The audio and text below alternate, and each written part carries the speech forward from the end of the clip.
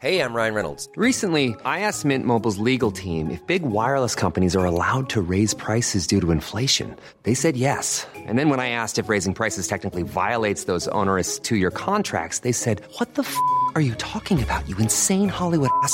So to recap, we're cutting the price of Mint Unlimited from $30 a month to just $15 a month. Give it a try at mintmobile.com/switch. $45 up front for 3 months plus taxes and fees. Promo rate for new customers for limited time. Unlimited more than 40 gigabytes per month. Slows full terms at mintmobile.com.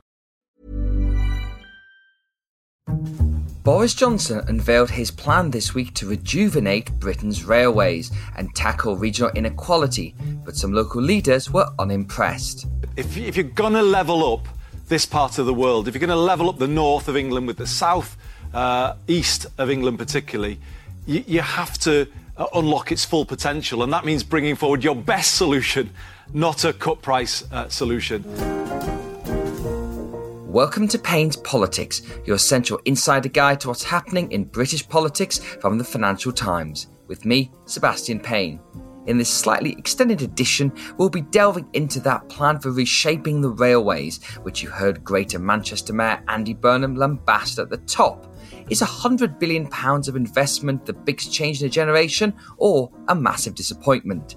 Chief Political Correspondent Jim Pickard will discuss with a special guest, the former Chancellor and Chair of the Northern Powerhouse Partnership, George Osborne. Well, on top of the rail announcement, it's been a rather torrid week for Boris Johnson, but later we'll be looking at whether any of it matters. The Tories may be behind in the opinion polls, but is the party hanging with him, and for how long? Political editor George Parker will analyse, along with the FT's contributing editor Camilla Cavendish. But first, Jim and George, welcome back to Payne's Politics. Morning. Good morning.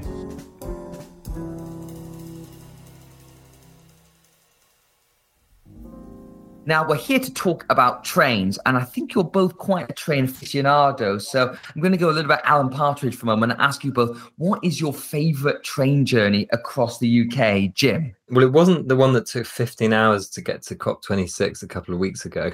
I definitely know what my worst journey is. I just love London to Edinburgh. I love that route, and I love the way you see a bit of coast just in the final hour or so before you reach Edinburgh. And George, what about you? Well, I spent a good portion of my adult life on the West Coast Main Line, going up and down to my constituency in Tatton. And, you know, when I started as an MP, it was a terrible journey. And then a huge amount of money was spent on the West Coast Main Line, and it actually became very pleasant and very efficient. So I've seen in my own lifetime what serious investment and bold thinking can do to railway journeys. Indeed, and I'm going to go stereotypical here and say for me, it still has to be the East Coast Main Line as the trains pass through Durham and you go over that viaduct and see the cathedral and the castle appear on the distance. For me, that is always my top moment of going on trains across the UK. But let's look at where the railways are heading into the future. The integrated rail plan is long expected and long delayed. It's a key plank of Boris Johnson's pledge to level up the country to tackle regional inequality. It is delivering 3 new high-speed lines and boosting lots of other smaller services across the country. But the plan has attracted much ire this week for cancelling the eastern leg of the Grand High Speed 2 project and failing to fulfil the initial vision for Northern Powerhouse Rail. Speaking in his hard hat and high-vis jacket, Boris Johnson defended his decision to scale back some of the projects. Now, the problem with that is those extra high-speed lines take decades and they don't deliver the commuter benefits that I'm talking about. This is the biggest investment in rail in the history of the country, or at least for 100 years, and it's a fantastic thing. So, Jim, you've been looking and analysing about this plan for months, if not years. Now it's finally arrived. What do you make of it between these two quite stark interpretations of what the government has come up with? So it would be very easy to get carried away by some of the headlines and the vox pops and the reaction to think that this is all terrible and that somehow Boris Johnson has reneged completely on his promises to the north. I mean, what is happening is that the cuts are, as you said earlier, on the eastern leg of HS2. So instead of going from Birmingham all the way up to Leeds, that goes from Birmingham to somewhere near Nottingham and then stops. And then from Leeds to Manchester, there was meant to be an entirely new high-speed line. And instead, that's going to be half new line and half upgrades from Leeds to somewhere near Huddersfield. But The western leg is still going ahead, London to Birmingham all the way up to Manchester. There are upgrades to the East Coast Main Line. There's electrification of the Midland Main Line. There's a bit of money thrown in the direction of Leeds to potentially do a future tram. Ironically, Andy Burnham, who we just played a recording of complaining about this, Andy Burnham is getting the same speeds from London to Manchester. And when it comes to Manchester to Leeds, you wouldn't know this listening to people, but it's currently 53 minutes. It was going to go down to 29 minutes. It's now going to go to 33 minutes. So Andy Burnham City is still getting great transport connections. The city that is in trouble off the back of this is Leeds, and so is Bradford. Bradford's missing out on High Speed 3, and Leeds is missing out on HS2, and they have every right to be quite upset. And of course, it's no coincidence that Leeds and Bradford maybe don't have many Conservative representatives, while other areas of the country that are benefiting do. Now, George, when you look at the plans that were put forward here, I assume you were slightly disappointed because when you were Chancellor, you were a huge advocate of High Speed 2 and getting it finally delivered. But you also have been an advocate of High Speed 3 and that new east-west rail link across northern England. And both of those really aren't living up to the ambition that you set up when you were in government. Yeah, look, it is pretty disappointing, and it's not often you can say this about Boris Johnson, but he lacks ambition. You know, what we have is a very welcome programme of upgrading our existing rail network. I have to say it's pretty much the same programme that's been in front of ministers for the last 10 years, so I don't think this government has done particularly much with it, but it continues to sort of roll out. He's preserved HS2 to Manchester, which is absolutely critical. And of course, over the years, that has been under threat since I left office, but it's great to have that confirmed. It's just disappointing that the eastern leg to Leeds has been cancelled and that they've gone back to the old kind of Network Rail plan to upgrade the Transpennine route, which was put in front of me 5 or 6 years ago. And I thought it was more ambitious for the country, would deliver greater economic benefits for the north, help with levelling up, not the slogan I used at the time, but now the slogan of the day, if we had had a brand new line across the Transpennine, across the Pennines. I mean, look, I would hope to be a kind of glass half full person here. There's a lot of high-speed rail being built, and frankly, I don't think high-speed rail in the east of England up to Yorkshire is dead yet. You've had the Labour Party commit very quickly to build it. I think the pressure will grow on the Conservatives because actually, I hate to pick you up on your politics, Seb, but there are actually quite a lot of marginal seats around Bradford and Leeds. And I think the politics of that over the next 2 years will see, and it wouldn't be for the first time, our Prime Minister execute a U-turn and come back to promising an eastern leg of HS2 just over a longer period of time. And what do you think is going to cause that U-turn? Because obviously we know Boris Johnson has been in favour of high-speed rail, and I think he did that review when he first became Prime Minister and still went along with it, even though his people around him, his transport advisor, Andrew Gilligan, for example, is sceptical. So what moment is going to make him change his mind on that eastern leg?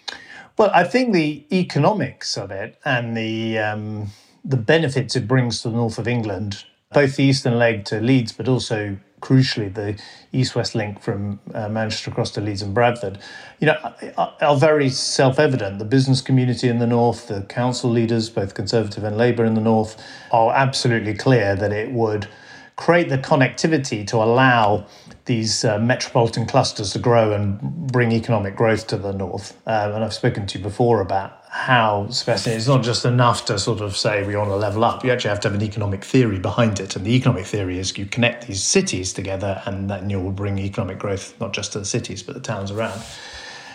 What I think will, undermine essentially the position the government's taken this week is they've had, a terrible, let's be honest, they've had an absolutely terrible reaction. They spent £100 billion of public money and they have got a massive raspberry from everyone, as far as I can see, Conservative MPs in the north, council leaders, the business community and so on. I mean, it's, it's a kind of PR exercise. It's been an object lesson in how not to make a government announcement. And I think, therefore, in politics, therefore, often these, therefore, are not sort of settled positions if something hasn't worked and people haven't really bought it. And I think the pressure that the Labour Party is applying by committing, particularly to the east-west line, HS3 or Northern Powers Rail, depending on what you want to call it. All of these things will work away. And fundamentally, you'll get into a general election period and it'll be like, what can you do for the North? The other side is promising further rail improvement, high-speed rail, and I suspect the Conservatives will end up recommitting to it. Just to be a rather pointless, but I guess we're used to it sometimes on British Railways, a rather pointless delay. Now, just before I come back to Jim, this thing about ambition is an interesting one because obviously Boris Johnson was out and about quite a lot yesterday saying, this is the single biggest package in 100 years and £100 billion is a sizable sum of money. And when you look at the other grand projet the Prime Minister likes to talk about, be it the Boris Island Airport, the bridge to the Republic of Ireland, all these things are very grand in their ambition. And it's quite striking that he's actually pulled back from that because when you look at the integrated rail plan, as you mentioned, George, lots of it is smaller stuff you can deliver now. And it feels to me as if he's looking at what he can get some shovels in the ground before the next election. And then the next election after that, you can actually have some of this stuff done. But it does seem to go against his normal political instinct. When he was the London mayor, he actually delivered some significant infrastructure change, improvements. So working with me and the then David Cameron government, we delivered an extension to the tube line, which is to Battersea Power Station, which has happened, is being unveiled. We worked together on Crossrail, which, although it's been delayed, is an incredible infrastructure project underneath London that's going to deliver benefits for decades to come. So, real infrastructure was delivered by Boris Johnson as mayor. But he would know, I would think, from his experience as mayor, that you can't just talk about infrastructure. You can't just talk about having an island airport or a bridge to Ireland or whatever it happens to be. It's painful. You have to build political consensus. There are always people against big infrastructure projects, just like there was huge opposition to the Channel Tunnel and the M25 and indeed the original railways back in the 19th century. You have to build that political consensus. You have to drive it forward over many different governments. High-speed rail has now been talked about under 4 different governments, 4 different prime ministers. And in a way, the money is I wouldn't say is the least important thing, because it's incredibly important, it's taxpayers' money. But finding the money for these infrastructure projects is actually, I found as Chancellor, much the easier part. It's building the political consensus, getting the planning, getting the approval. And so, I would say about Boris Johnson and his government, you can talk about big infrastructure, but unless you actually deliver it, it's going to sound a bit hollow and like a failure to deliver it. And it's, if you tear up HS2, the plans to go on the eastern leg to Yorkshire, or indeed the Transpennine HS3, what's your alternative? And will people really believe you if you say, instead, we're going to do X or Y? In the end, the proof on the infrastructure projects is the delivery. It can happen. As I say, look at the tube lines in London, look at the Crossrail that was about to open, look at the Olympic Park, another great Boris Johnson success story. But on levelling up, at the moment, it feels more like a slogan than a plan.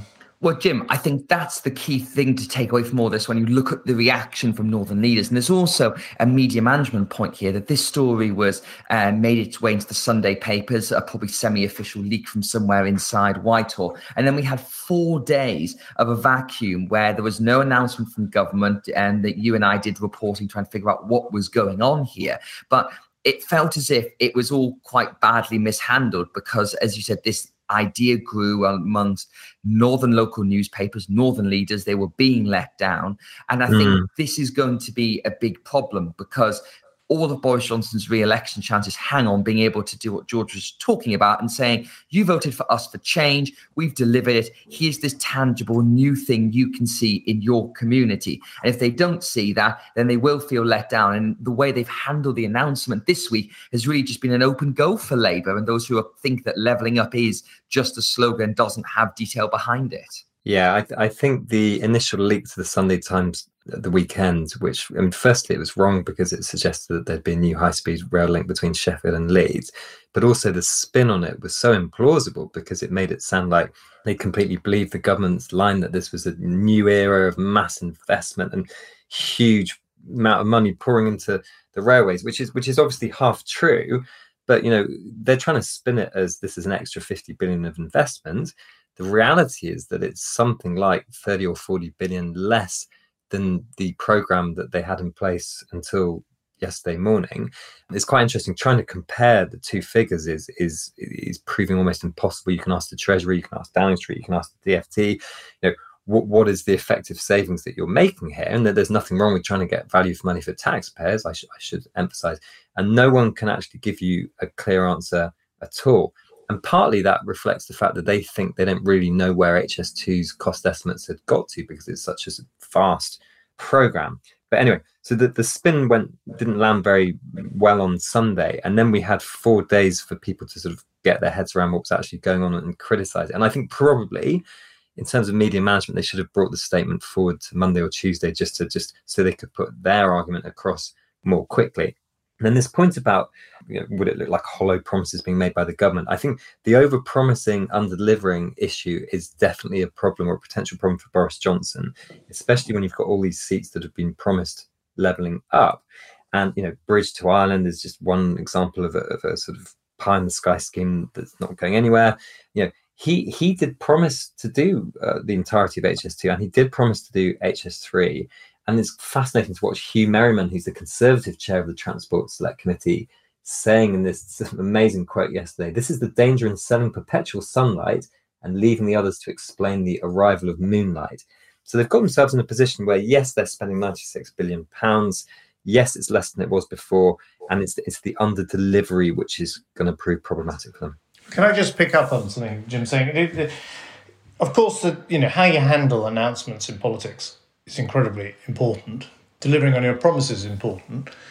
Fundamentally, what's important is delivering the real change. We have a backdrop where the economy is looming as the sort of central issue facing the country, with real incomes being squeezed, inflation and the like. And levelling up, which I believe passionately in as someone who originally threw myself into the Northern Powerhouse project, is not just about moving a government department here or there, paying for a new town, centre refurbishment scheme. It's about fundamentally persuading the private sector, the business community, to go and locate their businesses and create jobs in communities that have not had those before. And government infrastructure, railways, universities, and the like supports that and attracts that. Now, it's worked spectacularly well over the last 20, 30 years, over most of my adult lifetime, in places like Manchester and Leeds, where we've seen a transformation of those cities. So it's not impossible to do, far from it. But you've got to have a proper economic theory and a proper thought-through plan that's going to take many, many years. It can't be all delivered in 1 year. It's never going to be, to use your phrase, shovel-ready, because if it was shovel-ready, many previous governments would have done it and the problem would have been solved. It's a long-term commitment to creating economic clusters that private investment flows into, the public sector supports. And if you start, pulling bits of the wiring out, so a plan that's been in place for a decade now to have HS2 to Leeds has suddenly been ditched, well, that makes the private sector say, well, why am I going to go and put my new company headquarters in Leeds? Why am I going to move my, factory to Bradford? And that, to me, is, it's the kind of consistency, it's the serious thinking that you need to underpin all this, the proper economic theory that supports policy. And then you do reap the political benefits when this government will be perfectly entitled to think, let's see the benefits over 5, 6, 7 years. That's when you reap the political benefits. But if it's all just, if you think people are going to believe like 100 billion for this, here's my slogan, I'm committed, I'm afraid people, public aren't stupid. They begin to see through that. And just to follow up on that, George was suggesting earlier that Boris Johnson could, at the next election, promise to revive the eastern leg of HS2, but he's going to have credibility issues trying to make that promise. I think that's a fair point. Now, I just want to finally finish on where this leaves levelling up, because obviously this is a two-pronged part of this. We have the integrated rail plan, which we've talked about, but then also we've got the levelling up white paper, which is being written by Neil O'Brien, who is the junior levelling up minister, and Michael Gove, the Secretary of State for levelling up in the department that used to be called Communities, Housing and Local Government. Now, I think what's been trying to done there, Jim, is to add some basis to levelling up, because as George said, I think lots of what we've seen so far through the Towns Fund, Future High Streets Fund, and through the Levelling Up Fund is small pots of money doled out around the country. And that might give people a palpable perception of change, seeing a high street that looks a bit nicer, but it's not going to affect their jobs, it's not going to affect their income, and it's not going to affect their productivity. And fundamentally, that's what Levelling Up is going to be about. Based on what you've seen from the rail plan, does that make you feel more or less confident, Jim, that this is going to happen? I mean, I'm quite cynical about levelling up generally. And you'll remember I did that story 3 or 4 weeks ago about how in the last year or so, the number of civil servants in London had grown by 11,000, about 11%, while civil servants had, yes, grown a little bit in other parts of the country. But the biggest increase in the civil service was in London at the same time that the current Chancellor was talking about how we're going to move 20,000 jobs out of London. I really need to see the proof in the pudding of this one on the levelling up. I mean, I think there are tangible things they have done, like trying to change the Treasury's rules around how you do investment. But I think it was actually George Osborne himself who, in your book, said, when you interviewed him then, talked about town fund and high street funds being relatively small pots of money compared to the scale of the challenge in front of them. And I couldn't agree more. I thought that was absolutely spot on, to be honest. And finally, George, what do you make of this? Because obviously, Neil O'Brien, who, as I mentioned, is the Minister for Levelling Up, used to be an advisor to you, I think, when you were Chancellor. And I think he's widely seen across Westminster as a serious policy brain who's going to get stuck into this. But when we spoke for our interview in my book earlier this year, as you said, the Northern Powerhouse concept came from the theory done by Jim O'Neill about you link together those great northern cities and you get an agglomeration effect that can counter the economic weight of London and the southeast. Given what we've seen with high-speed rail and given how Boris Johnson operates and runs his government, do you think that theory still stands? Can it still work? And can you do levelling up in a different way at all? Or is it still that same theory that you looked at in 2014? Well, there's nothing new about governments wanting to level up. I mean, Harold Wilson's government was talking about building motorways in the north, moving government departments to the north. This is not new. The ambition has been there for decades under Labour, Conservative and a coalition government. What I think, and it has worked in some areas, I point to these urban centres like Manchester and Newcastle and indeed the centre of Liverpool and Leeds, which have been transformed over my lifetime as urban rail improvements have been brought, like Metrolinx. Universities have grown, in fact, due to student finance reform, which was so controversial. And cultural institutions have moved there and to these great centres, or grown in those great centres. So, it can work. But if you think that just coming up with like another pot of money that you call your Levelling Up Fund, which David Cameron called the Town Centre Fund, which Tony Blair called something else, it's going to change the dark. That's a mistake. You've got to have the long-term serious thinking, of which, of course, big rail projects, which take many decades, are part of it.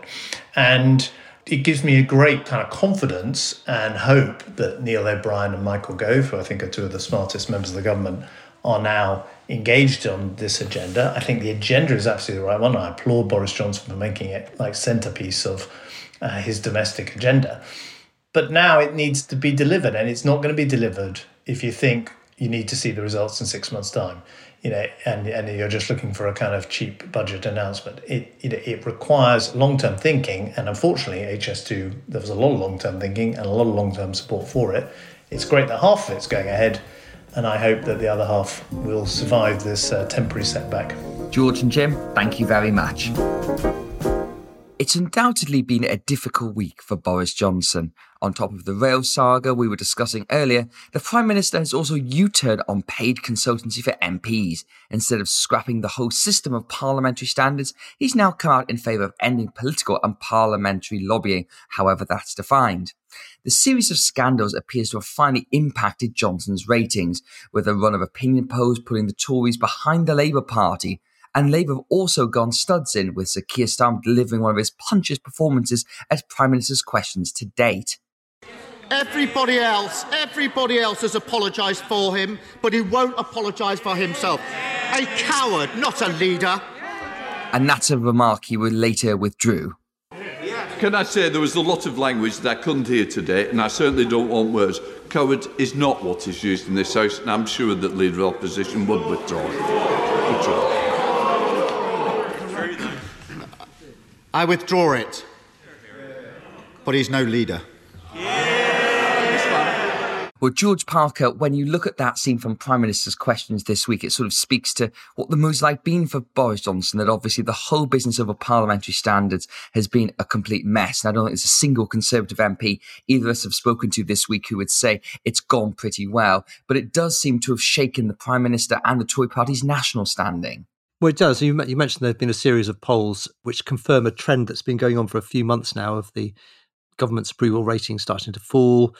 Boris Johnson's own personal approval rating falling as well. It's been a steady trend, and it's, the last few days have been terrible for Boris Johnson. The scenes in the House of Commons for Prime Minister's Question Time, it wasn't just that Keir Starmer was going in very hard on Boris Johnson, and it wasn't just that we spoke to lots of MPs, didn't we, Seb, who were absolutely furious with Boris Johnson and the way he's handled all of this. I thought what was most ominous for him was the inanimate objects of the green leather benches behind the Prime Minister, empty, lots of empty spaces there where normally the House of Commons is packed, of MPs withholding their support from Boris Johnson. I thought that was quite ominous as well. So he's had a pretty bad few weeks, and I think Number 10 have been shaken by it. Well, Camilla Cavendish, it's wonderful to have you on the podcast. You've written about the second jobs farrago recently as well. Where Boris Johnson's ended up on this week is the whole thing is quite mad when you think about it. By this point, Owen Paterson would have been 40% through his punishment and his suspension from the House of Commons if they hadn't blown up this whole thing. But they have, and they've decided to essentially back the 2018 recommendations of Lord Bew, which is to end paid political and parliamentary consultancy. How do you think that's going to change Parliament and the Tory party? Well, it's fascinating, Seb. I mean, obviously, no one would have wanted to get here the way he's got here. But actually, it is really astonishing, I think, that MPs were ever allowed to do paid consultancy in the first place. I mean, the whole structure is really a century old. This is a parliament in which people used to all have second jobs. Debates don't usually start till 2:30. It's actually very difficult for working mothers, for example, because everything happens late at night on the basis that you're quite often doing something else. I think there is going to be a shift in terms of how MPs see the job, but I think outlawing paid consultancy is pretty basic. I don't think it's going to affect that many people. I think the real issue for the Conservative Party is the split between younger people who are often fighting really marginal seats, who absolutely don't have a spare minute to do a second job, who are pretty resentful against what they see as an older crowd of MPs in very safe seats indeed, many of whom have been around for a long time, some of whom have been in cabinet and no longer really expect to be in cabinet again, who may, like Owen Paterson in some cases, be treading far too close to the wind. And I think that split is quite important. I agree. Now, I did a piece this week looking at the 2019 intake, which is 107 MPs who came in. And so it's one of the biggest Conservative intakes for some years. It's geographically very diverse. Everybody thinks of them as the Red Wall as representing the North and Midlands, but they also represent some of the safest Tory seats in the country, Newbury in Berkshire or Sevenoaks in Kent. And I think what I found, Camilla, when you start diving into the 2019 intake is just, many of them were not even born when the likes of Christopher Chope, who got himself into the news this week for blocking that report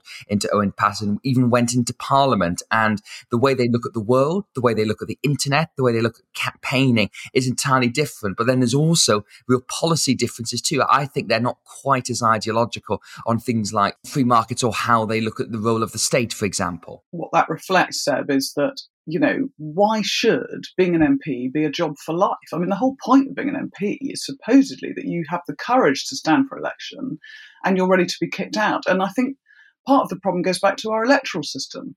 We've actually got too many safe seats. If we had a much more proportional system, MPs would have to be on their toes. They'd also, I think, probably, might even have to earn a bit more to attract really good people. But it is a slightly odd system when you've got people in there for 30 years who, as you say, are now looked at as an old guard by a new generation of really, really good young politicians. And George, when you look at that older generation, obviously this change that Boris Johnson brought in could lead to a clear out if you think of the likes of that old and bold brigade we've both written about quite a lot of the recent weeks, the Owen Patersons, David Davis, Ian Duncan Smith, all people whose ministerial careers are behind them and they're probably sort of drifting towards retirement. Do you think many of them will decide to quit the Commons at the next election instead of giving up their outside interests? I think that's probably right. I mean, it's just a generational change, isn't it, really? And I think a lot of the people you mentioned there will feel they've achieved a lot of their political ambitions. I mean, it's no coincidence, by the way, that all the MPs you mentioned there were among the Brexiteers, the Spartans, the sort of people who pushed very hard for in a more ideological way. I think you're talking about the new brigade being slightly less ideological. I think Brexit would come into that category as well. These are people who tended to be sort of forged in the Thatcher Revolution, Eurosceptics, small states, low tax conservatives. And Brexit, has happened. I think a lot of them will feel they've achieved one of their biggest political objectives. And yes, I think a lot of them will retire at the next election. Now, obviously, it's not just us who are saying it's been a difficult week for the Conservative Party. Robert Jenrick, who was Housing Secretary, spoke to ITV this week, and this is how he described the last couple of weeks for the government. Well, I think it has been a very difficult 2 weeks, and almost everyone involved would agree that it's been handled poorly by the government, and it's damaged the government to an extent, and it's damaged Parliament as well. And as a Member of Parliament, now a backbench Member of Parliament. Now, Camilla, do you agree with that? Because obviously Boris Johnson has this ability to always bounce back at time and time again. And many posters and pundits have looked at the travails of this government through the coronavirus pandemic and just said, well, how are they not taking more of a knock in the opinion post? But it finally seems to have happened. Is that just a build-up of frustration, or is it the particular events we've seen with the rail and with the second jobs and quote-unquote Tory sleaze? Well, I always say never underestimate Boris Johnson, but I do think this is a moment. And I think what the Conservative Party is now looking at in the Paterson saga is a man who rushed to judgment, got it wrong, created a sort of self-inflicted injury which goes way beyond him and his own party, to sending ripples through Parliament, and actually doesn't read his briefs. And, I read the Paterson report. It's not very long. It wouldn't have taken Boris Johnson very long to read it himself. And I can't think of any previous Prime Minister who would not have taken the trouble to read the key paragraphs of the Paterson report before going to the House of Commons to whip his people on that issue.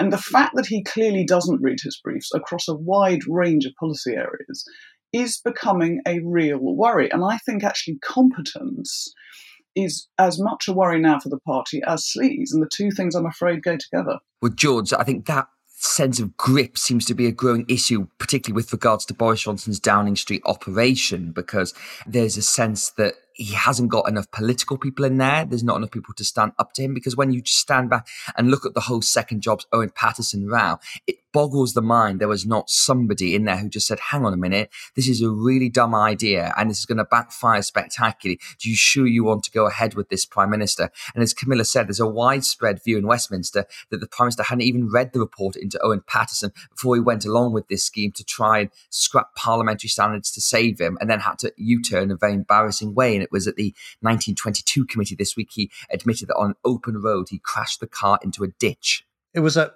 shambles of a very high order, and as Camilla says, it reflected not just bad judgment but a lack of grip and a lack of competence. It reflected an underpowered operation in Number 10, where people aren't able to see round corners and warn the Prime Minister of what's coming up. There are Conservative MPs who think he should spend a lot more time consulting them, of course. You'd expect them to say that. And of course, there are people who think the Cabinet should be, A, more closely involved in decision-making like this, and B, there should be people in the Cabinet prepared to stand up and say, Prime Minister, you're getting this wrong. And I think the fact that he made such a mistake on something, this is a point that Dominic Cummings actually made, the former advisor to Boris Johnson. If you get it wrong on something like Owen Paterson, where it's so obviously a stupid thing to do, how many other stupid things are you going to do? And I've been writing this week a bit about Northern Ireland and the Northern Ireland Protocol, the fallout of Brexit. Well, there are a lot of people around the government who think that let's just get this over and done with. We told people we were going to get Brexit done. We're still talking about it. There are a whole load of people in the Owen Paterson camp who like another big fight with Brussels about Northern Ireland. But equally, there are a whole load of less ideological 2019 intake MPs who would rather just move on from Brexit now. You know, the fact that he got it so wrong on Paterson, I think will lead people to question his judgment on other things. And I think it's one of the reasons why we've seen the government in the last few days sort of dialing back the rhetoric on Northern Ireland, knowing they don't want another fight, which ultimately could go wrong. Well, Camilla, in a past life, you've obviously worked in Downing Street. From the outside, when you look at Boris Johnson's government, do you agree with what George said there, that it is this issue that there's not enough grip, there's not enough dissenting voices, and the cabinet feel unable or unwilling to stand up to the Prime Minister? Yeah, look, I think people always talk about cabinet, but I think when you get into cabinets, politicians are ambitious, and actually I suspect most cabinets don't stand up enough to prime ministers because they owe him their job or her their job. But I think the Number 10 operation is in difficulty at the moment. I think they don't seem to be able to provide the challenge that Dominic Cummings did when he was in there. And the irony is, in a way, that whatever you think about Dominic Cummings, he was openly challenging the Prime Minister in meetings. Some people found that quite alarming, but he did, and he often got his way. And I think what we're now seeing is Boris Johnson unplugged in a way. What does that actually mean? What does Boris Johnson himself really think about things? And I think he's got this huge majority, and I think it's given him a false sense of confidence, probably. And he needs to bring in, he's lost Eddie Lister, who he relied on as Mayor of London, who's a very wise soul. He's got some very good people in Number 10. I suspect it's more about actually making the time to listen to them. And so, can I just pick up something, going back to your earlier discussion about the rail saga? Another example of just completely bizarre thinking in Number 10. The idea that you would trail the announcement on HS2 to the Sunday newspapers, knowing that the Secretary of State, Grant Shapps, wasn't going to make the announcement until Thursday, then allowing yourself to be pummeled by the media for 4 whole days about this U-turn, absolutely slaughtered by the newspapers in the north of England before the government actually puts its full side of the argument. That's just one example, and one of the areas where Tory MPs are just scratching their heads and thinking, who's actually in charge here? Do you know, George, I mean, you're much wiser than me about these media things. I mean, I thought that might have been deliberate because I thought they were so desperate to take the heat off sleaze, but maybe I'm wrong. Camilla, that's exactly what people in Grant Shapps, the Transport Secretary's office or department, think, that this was something that was put out there by Number 10 to try and divert attention from sleaze. But as a consequence of that, not only did it not knock sleaze off the front page, it opened themselves up to 4 days of speculation on an announcement which hadn't yet been made. And I think the two things, Camilla, that sort of feel like they're missing from Downing Street. Number one is that political instinct at the very top. And the second of all is that strategic thinking. Because if we look forward to the coming weeks in terms of politics, George obviously mentioned we've got the question about Brexit and Article 16. We've got the long delayed Levelling Up white paper that's going to try and define what this project is and how it's going to be measured in terms of success. You've also got obviously the bumpiness of the economy. You've got coronavirus to get through the winter. So there are some big challenges ahead. And it feels like if this issue isn't rectified quite soon, then Boris Johnson is going to keep getting into these same problems over and over again. Yeah, my big worry, and most people's big worry, is inflation is rearing its head. What's their plan for that? What are they going to spend the money on? They've upset Tory voters by, signalling a massive hike in national insurance. No detail of how they're going to spend that. The NHS and social care reforms are only half done. I totally agree. And if I was the Prime Minister right now, I would be focusing on bringing in the best possible brains to do that strategic thinking right now if it hasn't been done. And finally, George, what do you see politics the rest of this year looking like? I think the government is going to want to try to get to Christmas without any more mistakes. So I think there's going to be a lot of more caution in Number 10 over the coming weeks. Look, going back to something that Camilla was saying earlier, you shouldn't write off Boris Johnson. He's an election-winning machine, as he's proven over and over again. And it may be in 6 months or 6 weeks' time, even we've forgotten all about this latest bad week for Boris Johnson. The only thing I'd say to counter that is that things are looking quite difficult for him in the next few months. Camilla mentioned rising inflation, the cost of living crisis, tax rises coming down the line in April. And the problem for Boris Johnson is that reality is now starting to catch up with him. The fact that the public finances are strained to the very limit, the fact that taxes are already at the highest level since 1950, he can't spend his way out of difficulty, as we discovered this week with the rail announcement. So if you're running out of money and you're running out of political initiative and support is starting to look a bit shaky, it's a very, very difficult time for the Prime Minister. So this could be a very, very challenging winter for Boris Johnson, a big test of his mettle as Prime Minister. Well, George and Camilla, thank you very much for joining us, and that's it for this week's episode of Payne's Politics. If you like the podcast, then yes, you could please subscribe. You can find us through all the usual channels, Apple, Spotify, wherever you get your podcasts, to receive episodes as soon as they're released. We also enjoy positive reviews and nice ratings.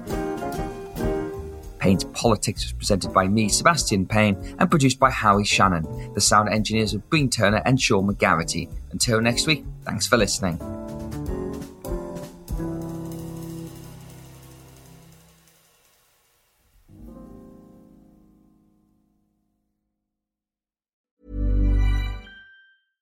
Imagine the softest sheets you've ever felt. Now imagine them getting even softer over time. That's what you'll feel with Boll & Branch's organic cotton sheets. In a recent customer survey, 96% replied that Boll & Branch sheets get softer with every wash. Start getting your best night's sleep in these sheets that get softer and softer for years to come. Try their sheets with a 30-night guarantee. Plus, get 15% off your first order at bollandbranch.com. Code BUTTERY. Exclusions apply. See site for details.